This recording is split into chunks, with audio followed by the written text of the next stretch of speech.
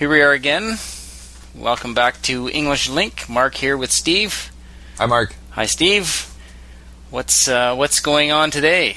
Well, we did have someone ask about these fires in the interior British Columbia. Yeah, Marianne was inquiring. Right. She was saying that it seems like in the summers we have...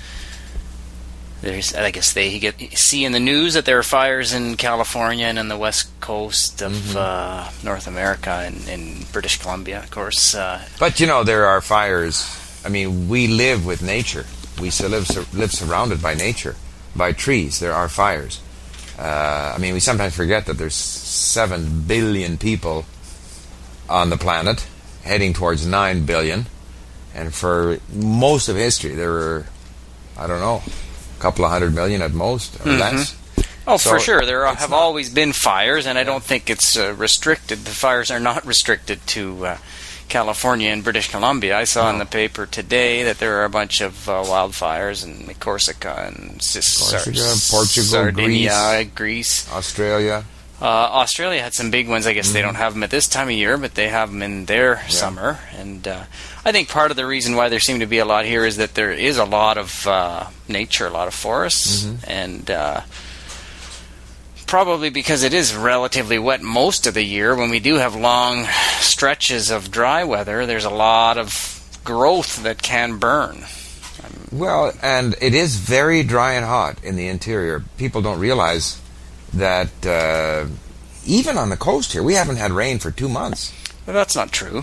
Well, we haven't had very much. Yeah, we had a few days of rain. A few weeks ago, we had 2 days of solid rain. Okay, I mean, we did have but rain. We haven't had very much. I mean, you can get 6 weeks with no rain. So we do get forest fires, even on the coast. I mean, I have... Oh, all the time. All the time. And there's a lot of forests. There's a lot of forest. Yeah. And... you know, I think there's several things that are different here. One is that we tend not to clean out the forest. So if you go to Europe, the forests there, in fact, are not natural forests. They're more like, tree farms. They're, they're plantation forests. So you've got the standing tree, and all the little twigs have been removed. I'm not and plus, people are a lot closer to it in a lot of cases. Like, there are more people around, say, to put out fires, perhaps? I don't know. I mean, the fires in Kelowna is where people live. That's true. But the forest itself, we here tend to not clean out the forest.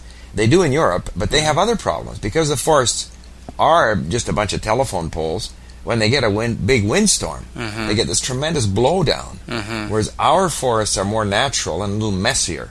So there's a lot of food there for a fire. Right. And so there's, I mean, tremendous parts of British Columbia where all the trees there are of the same age because, 100 years ago, a vast area burned. Right. So, yeah, we do get fires. And the other thing we do here, say, unlike Japan where we lived, in Japan, if they're going to build, they flatten the whole area and build little platforms to put the houses on. Right. And in fact, probably most of the time they're converting rice land or something. Right.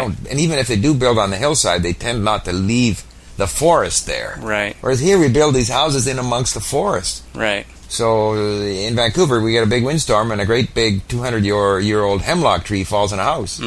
Or in the interior, people are surrounded by these pine and Douglas fir trees. Right. Which and they're right on the edge of the forest. So they're more vulnerable. For sure, they are. And there was that fire. Well, I remember, was it 5 years ago they had that big fire? The last time they had a big fire in Kelowna. Yeah. Kelowna is a city in the interior of BC, one of the larger cities in BC. Right. And I remember, actually, first of all, this fire burned out all these trestles on the famous Kettle Valley Railway, this old railway that used to run through from the interior down to the coast. And the day before that fire, that my family and I we biked that Kettle Valley Railway. It's like a biking trail because it's no longer a railway. They've turned it into a logging railway, or was it not? It was logging and mining, and I think it brought a lot of maybe coal from southeastern part of the province. I can't remember exactly where. Yeah. But I think that might have been part of it. At any rate, we biked it because it had been turned into a biking, because it's flat. It's perfect. And it's a spectacular thing So to you're do. quite You're high on up your there. bikes. You're quite high up. You're halfway up the mountainside, if not higher, and you're biking through these ravines and along the sides of the mountain. You can look out over the valley and the lakes, and I mean, it's spectacular. Over these huge wooden trestle bridges, over these big gullies. I mean, it was quite a spectacular thing to do. And then they had the fire burnt all these old trestle bridges had been there since they were built, made out of wood, out of these massive timbers.